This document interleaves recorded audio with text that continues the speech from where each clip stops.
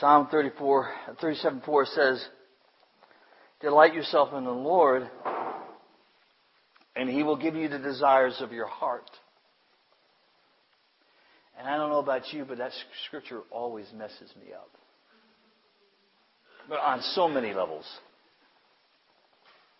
And so I start to wonder, where do desires come from then? We have them because we're made in the image of God. And God has great desires for us as His people, for us as His sons and daughters. And so our desires, our longings, our wants, our cravings are really God's impartation into who we are as human beings. You know, philosophers, because they like to do this kind of stuff, they describe desire as the fundamental motivation of all human action. It's why we do stuff. Or why we don't do stuff. I always have a great desire for Oreo cookies. Almost any cookie. It is a craving for me at times. I don't always crave or desire to do the exercise that would take care of all those cravings for those Oreo cookies. Desire is weird. And that was just a simple kind of base kind of explanation. But desire is deep. It is the fundamental reason why we do stuff or why we don't do stuff. And it's the reason why our desires need to be so connected to God. The same philosophers, they break down human desire into three major categories. We desire security, we desire belonging, and we desire purpose. We want our lives to matter. We want to belong to something greater than ourselves. And we want to be safe while we do it. These are the three major categories that can describe human desire. And there's many subcategories. You know, we desire love. We desire truth. We actually desire beauty. It is essential for a human being to have these things, to be really fully alive. Everything else is just existing. For me, so I can wrap my small brain around this, I have kind of come up with two categories that helps me understand desire. I think all human beings have a desire to know and a desire to be known. And I think it kind of encompasses all those things we just talked about. You know, we want to know truth. We want to know beauty. We want to know we're safe. We want to know we belong. And we want to be known. We want people to know us. Really know us. There are some people we don't want us to know. I know. There are some people, but for the most part, we want to be known by people, especially those who love us and those who we're committed to in a covenant relationship, you know, in marriage and family and community and church and all those things. We want people to know us, to know how we think and move and act. It's important to a human being to have these things. It is impossible without a deep relationship with a triune God for any of this to happen. We need to know God the Father. We need to know God the Son. We need to know God the Holy Spirit for these aches to be truly satisfied and so that they can be met in our human experience. If we do not have a deep and abiding relationship with a triune God, none of those things are ever answered for us. All you have to do is look at the world outside. The world is aching to know a triune God. And their lives reflect that ache that's being unanswered. We know from our own experience, from where we've come from, that ache was there. And until we got into a relationship with God, that ache didn't go away. Or was it? And I realize we're still in process. God is still answering that ache because we're human beings and we leak. We drift. We get distant. That's why we decided when we were going to talk about the Holy Spirit during this series, and believe it or not, this is the 5th one, that we were going to concentrate first on knowing the Holy Spirit. We're not going to talk about the gifts yet. We're going to get to those.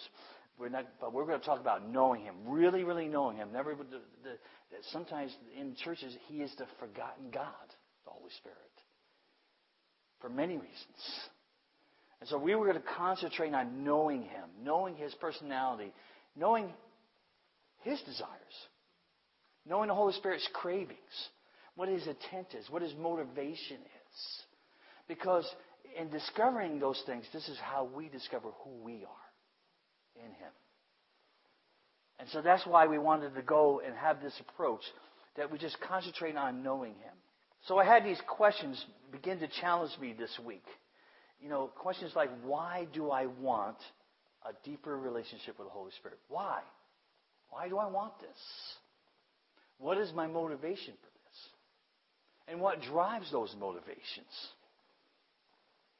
See, if we approach the Holy Spirit as I just want the power of those gifts. I just want gifts. I just want the power. See, we're going to miss something, or rather, we're going to miss someone. We're going to miss someone very badly. We're going to miss the entire purpose. Because when we make it just about the power, life becomes about rules, regulations, laws, and how to hold on to that power. When we make it about relationship, then power is released through us, and we don't hold on to it. And that's how life really works. The other way, power, we know this old saying, power corrupts, and absolute power corrupts absolutely. And that is even true in the church. Too often, that's true in the church. So we can't make it about the gifts, because, look, the gifts are powerful, and we are meant to be powerful creations, sons and daughters. We are supposed to walk in resurrection power, but it's because we're in a deep and abiding relationship with God. With God the Father, God the Son, God the Holy Spirit. Remember, the Holy Spirit's real name is what? God. Okay, that's His real name. So we're going to get to the gifts. We are. The gifts are exciting and they're powerful. And man, I tell you what, they're fantastic. And you are walking in some of them, believe it or not. But we need to understand the gifts because we know Him first. If you wouldn't mind, go to 1 Corinthians chapter 12. Because this is where we're going to spend a couple weeks in. 1 Corinthians chapter 12. Paul had his hands full with the Corinthian church. He seems like he's always talking to them about being self-seeking, self-centered, just basically selfish. The whole book of Corinthians is basically one long exhortation to stop being selfish and start loving each other. That is the base thing of all Corinthians. But I love this chapter because he starts to talk about the meaning and the purpose of these gifts. See, the Corinthian church was in love with the gifts. They wanted to see manifestation after manifestation. But in the process of seeking the power, they forgot all about the giver of the gifts. And it caused many other problems throughout the church. So just read Corinthians, and you see the issue after issue that Paul is addressing. And he says, he tells them that, these gifts are great, but man, you're missing it. You're missing someone. And he's trying to realign their hearts now in chapter 12. Okay, so verse 1. Now, concerning spiritual gifts, brothers, I do not want you to be uninformed. I love just that start. I don't want you to be uninformed. Remember, the Holy Spirit will lead us to what? All truth. And Paul is saying, the Holy Spirit does not want you to be left in the dark here. He wants you to understand why the gifts are so important, but he wants you to understand in the context of relationship. So I don't want you to be uninformed. You know that when you were pagans, you were led astray to mute idols. However, you were led. So, therefore, I want you to understand that no one is speaking in the Spirit of God ever says, Jesus is a curse. And no one can say that Jesus is Lord except in the Holy Spirit. This beginning, Paul is saying, he says, because you are filled with the Holy Spirit, because you have the Holy Spirit living inside you, your life should be in contrast to the way it was. And that things that come out of your mouth, if they're proclaiming Jesus Christ, it proves that you have the Holy Spirit in you. If your mouth is proclaiming other things, then the opposite is also true. He's saying, you know what? If you have the Holy Spirit in you, you're going to say, Jesus is Lord. Your life is going to show that Jesus is Lord. So he doesn't want you to be confused about this. He doesn't want you to be led astray again. He wants you to realize that because of the Holy Spirit, your life should be marked different than the way it used to be when you were a pagan, as his words. Very important for him to establish this kind of foundational things.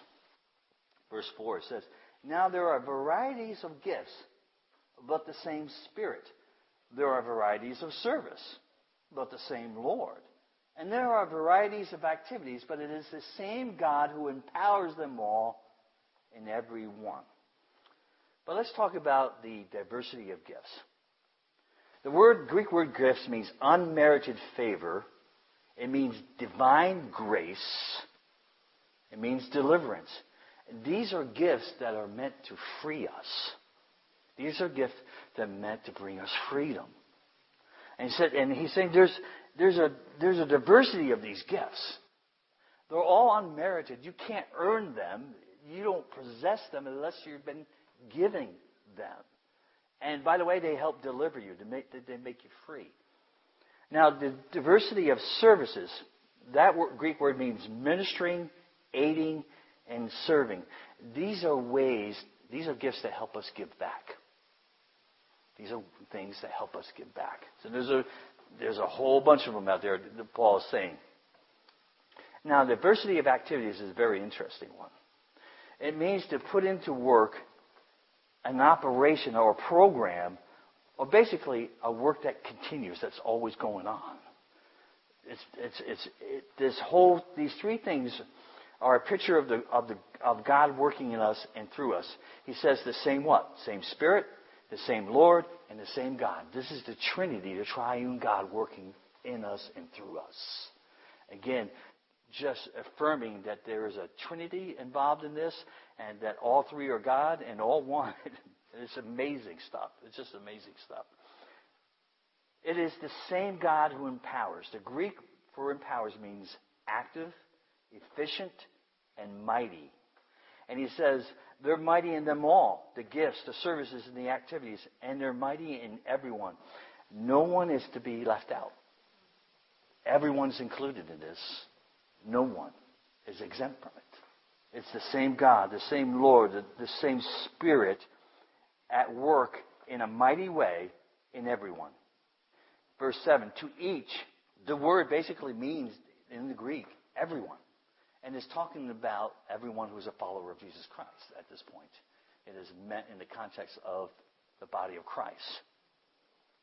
To each, to everyone. No one, again, is supposed to be left out. Is giving the manifestation. The word manifestation in the Greek means to be clearly displayed. To be clearly displayed.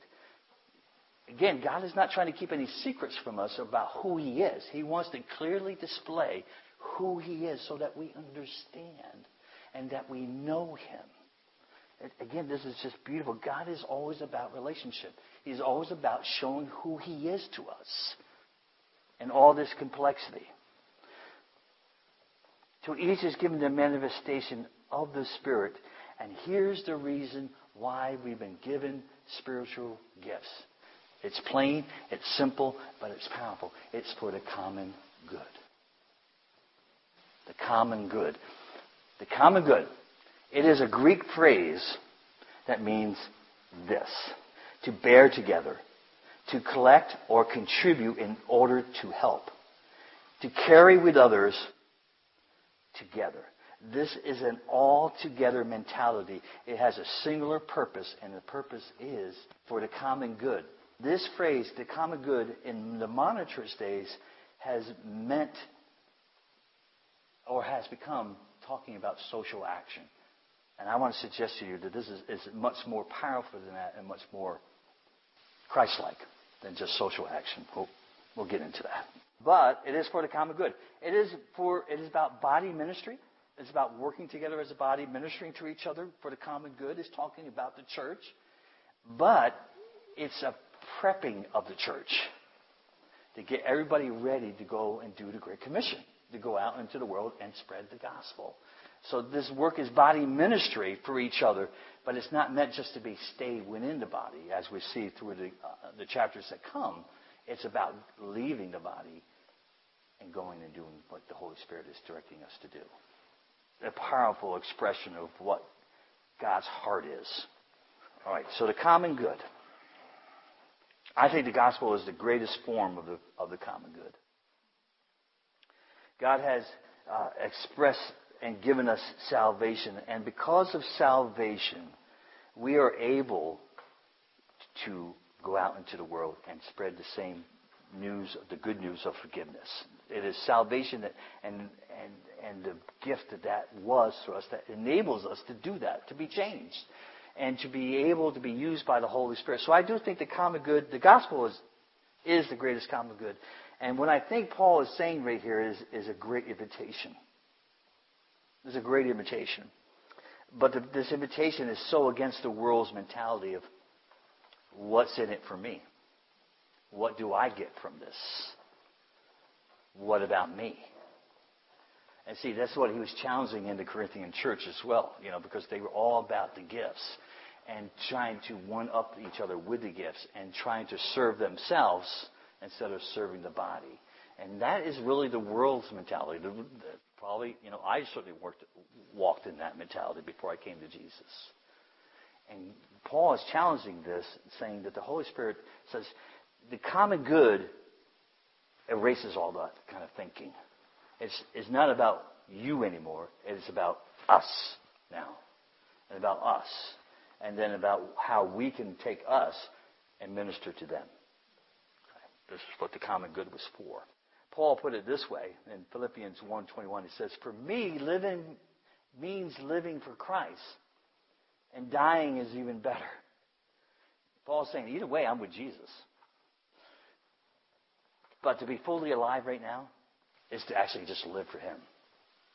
Not live for myself. Live for Him by serving Him and then by serving others and wherever He sends me. Basically is what he's saying. Jesus went around doing good, it says in Acts 10:38.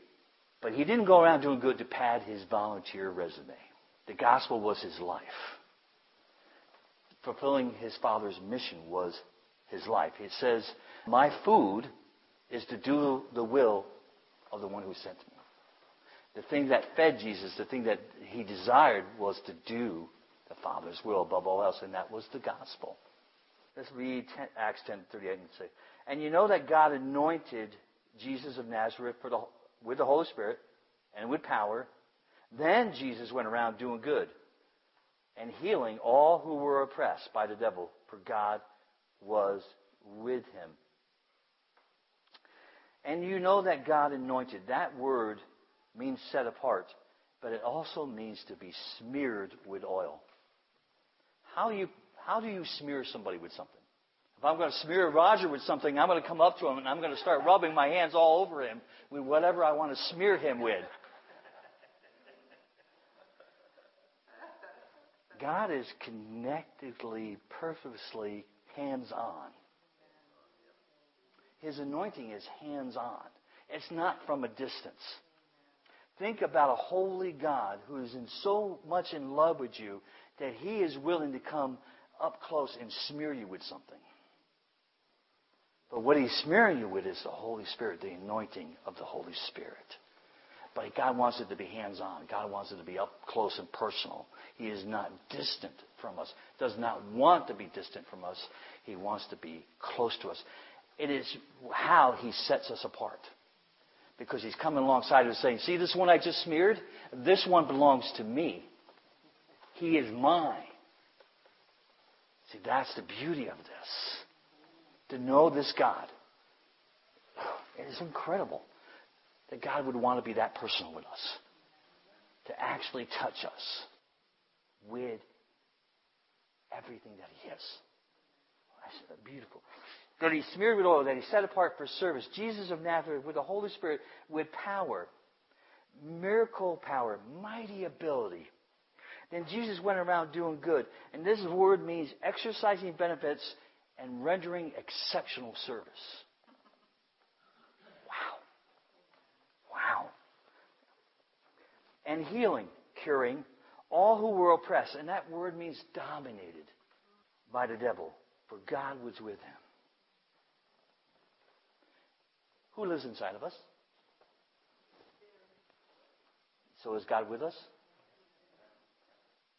If God is with us and we've been smeared with the oil and set apart for service, do we get to go around walking in power? Really? Again, it is not about the power. It is about that God is hands-on with us to release power through us so that we could do good works. Yes, the common good is about good works, but it's more than that. We do good works because we've been set apart. We've been set apart because we've been smeared with something, with the essence of God Himself.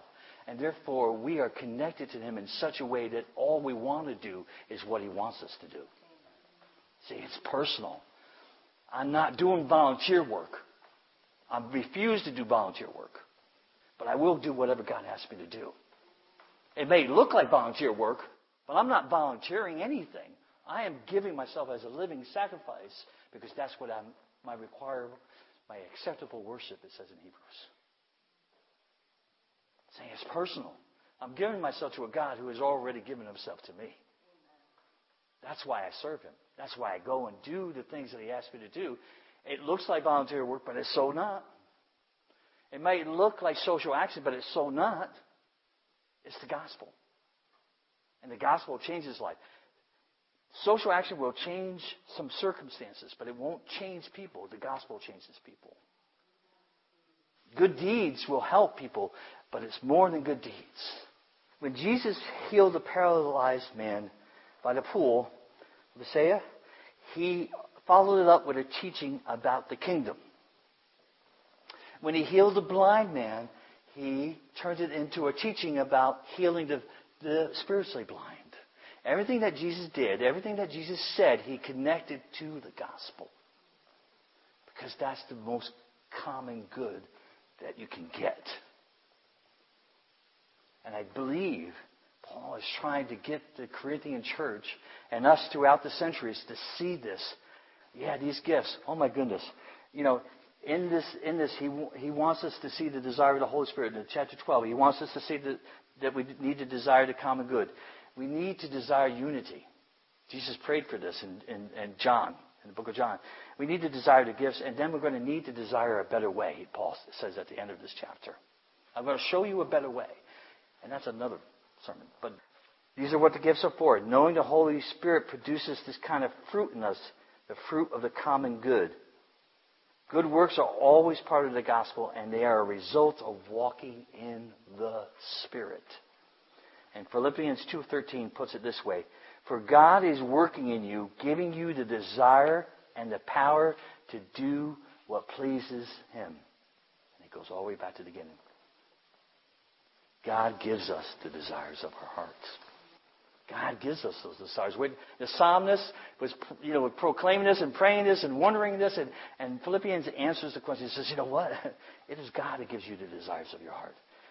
When we're walking in Him, when we're walking in the Spirit, when the common good, the gospel is in the forefront of our brain, we do what pleases God by His power and what He has already placed in our heart. God is up close and personal. He's smearing us with the anointing. He lives inside of us. A holy God, a righteous God, a God that cannot be contained in the universe, wants to live in this small little vessel called my heart and express Himself with power, with might, with miracles through that same heart to be a conduit is overwhelming to me that He wants to do this for us. It's just amazing to me. God gives us the desires of our heart. His desires become ours, fueling our desire with power to do His will. The common good is really just mirroring His heart. It's just like acting like Jesus. It's following the Father's example and obeying the Spirit's lead. That's really what it is. The Spirit motivates, He drives, and He increases our craving to follow His lead. Hebrews 10, 24 to 25 says this. And let us consider how to stir up one another to love and good works, not neglecting to meet together as the habit of some, but encouraging one another all the more as you see the day drawing near. And let us consider. That word, consider, means to understand, to observe fully. Again, the Holy Spirit wants to lead us into all truth, and that is even understanding each other. I need the Holy Spirit to help you understand me all the time. That's just the way it is. But I love this part of stirring each other up. The Greek word is beautiful for this, but it might be a little shocking to you. It means to incite. It means to stimulate. But it also means to irritate. How many of you have ever irritated someone in your life?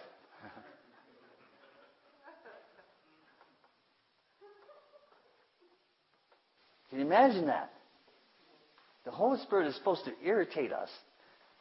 It's supposed to irritate us. I could come over here and bother Brandon all I want. I could irritate him all service long. But that's not the kind of irritation that we're talking about. We're talking about the irritation that gets underneath your skin so that you have to do something about it. That's the Greek picture here, that something is rubbing you, not necessarily the wrong way, but it's the kind of irritation that makes us do something. Not to sit and wait any longer. We're going to incite each other. We're going to stimulate each other. We're going to even irritate each other to love. To love. We're going to do this so we love each other more. That's the purpose of this. And for good. This Greek word means beautiful, valuable, and worthy. Who wouldn't want to go out and do good, beautiful, valuable, worthy works? See, one of the desires of the human heart, of the human nature, is for good. For goodness to happen. God's placed it inside of us. Now He wants to stir it up. Now He wants to even irritate us a little bit so that we get moving. Not neglecting, the word means to leave behind, to meet together, as is the habit of some. But encouraging. That word means to call near, to invite, to comfort, and to desire. A desire to be with each other. One another as all the more as you see the day drawing near. The common good is good. And it's really not so common. The whole word common basically means a community of people together. It is the not so common goodness of God to do this for us. To want us to be together. To want us to join together as a community of, I believe, a body. And he goes on to talk, and later on we'll talk more about unity next week. And talk about the oneness of the body and what the Holy Spirit wants to do through that. But we are one body here. We are one body with all the churches of Hyde Park. We are one body with the Methodist Church, with the Baptist Church, with the AME Zion Church in Poughkeepsie, with all these personal connections that we have made and joined partnerships with and all those kind of things. But we are one with the Church of Christ. We are one. We are part of that. And we're part of each other. And what the Holy Spirit is saying, you know what? The gifts are meant to serve the common good. And in order for you to understand the gifts, you need to really know me more. So I go back to the question of desire and why do I want more of the Spirit? And I was praying last night and I said, okay, I might need to have an answer for you. This is what I wrote. This is my prayer. I'm not saying that you prayed this exact thing, but I would ask of you as your homework this week that you would ask that question to yourself. Why do I want more of the Spirit? Why do I want more of the Spirit? I did that, and then I wrote this prayer for me. And a kind of a proclamation. You know how I like proclamations. But this is what I'm going to go over. I want to live a life radically different to the one I live today. If I stop there, that would be a good prayer. Every day I want to pray, I want my life to be radically different than yesterday. Just totally different. I want the Holy Spirit. I want His gifts. I want His power to flow through me because I'm so close to Him that He smears me with anointing. I want to drip Jesus wherever I go because of that intimacy. See, the word intimacy only means intimacy. Intimacy. That's what I'm asking the Holy Spirit to. Intimacy. Check out my heart. Check out my motivations, my desires. I want to be so connected that I feel His breath move me. When He talks about breath, the Spirit in those scriptures is talking about the pneuma of God, the very breath of God. That's what's been deposited in us. Can you take that in for a moment? That you have the breath of God in you. That's pretty amazing and pretty kind of God to do so. But think about it. We are given a breath of God. What? So we can hold our breath? So that we exhale Jesus. Yeah. I want to be so connected that I feel His breath move through me, working on me physically, mentally, and spiritually. I desire for His presence in my life to elevate my decisions, my attitudes, and my behavior to a missional focus and off of me focus. I hunger for my life to display the common good and to allow the Holy Spirit to define what that looks like. See, I don't want what I think the common good is. I want the Holy Spirit to define it for me. And then I want Him to express His life through me so I actually live for the common good. That my life is about Him and about Him only. I want the full manifestations of the gifts in my life. I want those. Paul says to desire those, but not above knowing Him. And if we have Him, then we will walk in power. We will walk in the things that He wants us to walk in. We will be in an expression of the Holy Spirit. His breath will come through us and empower us with all that we need. But if we cry out just for the gifts, if we seek just the gifts only, we are missing someone. And I don't think the Holy Spirit wants us to miss out on this.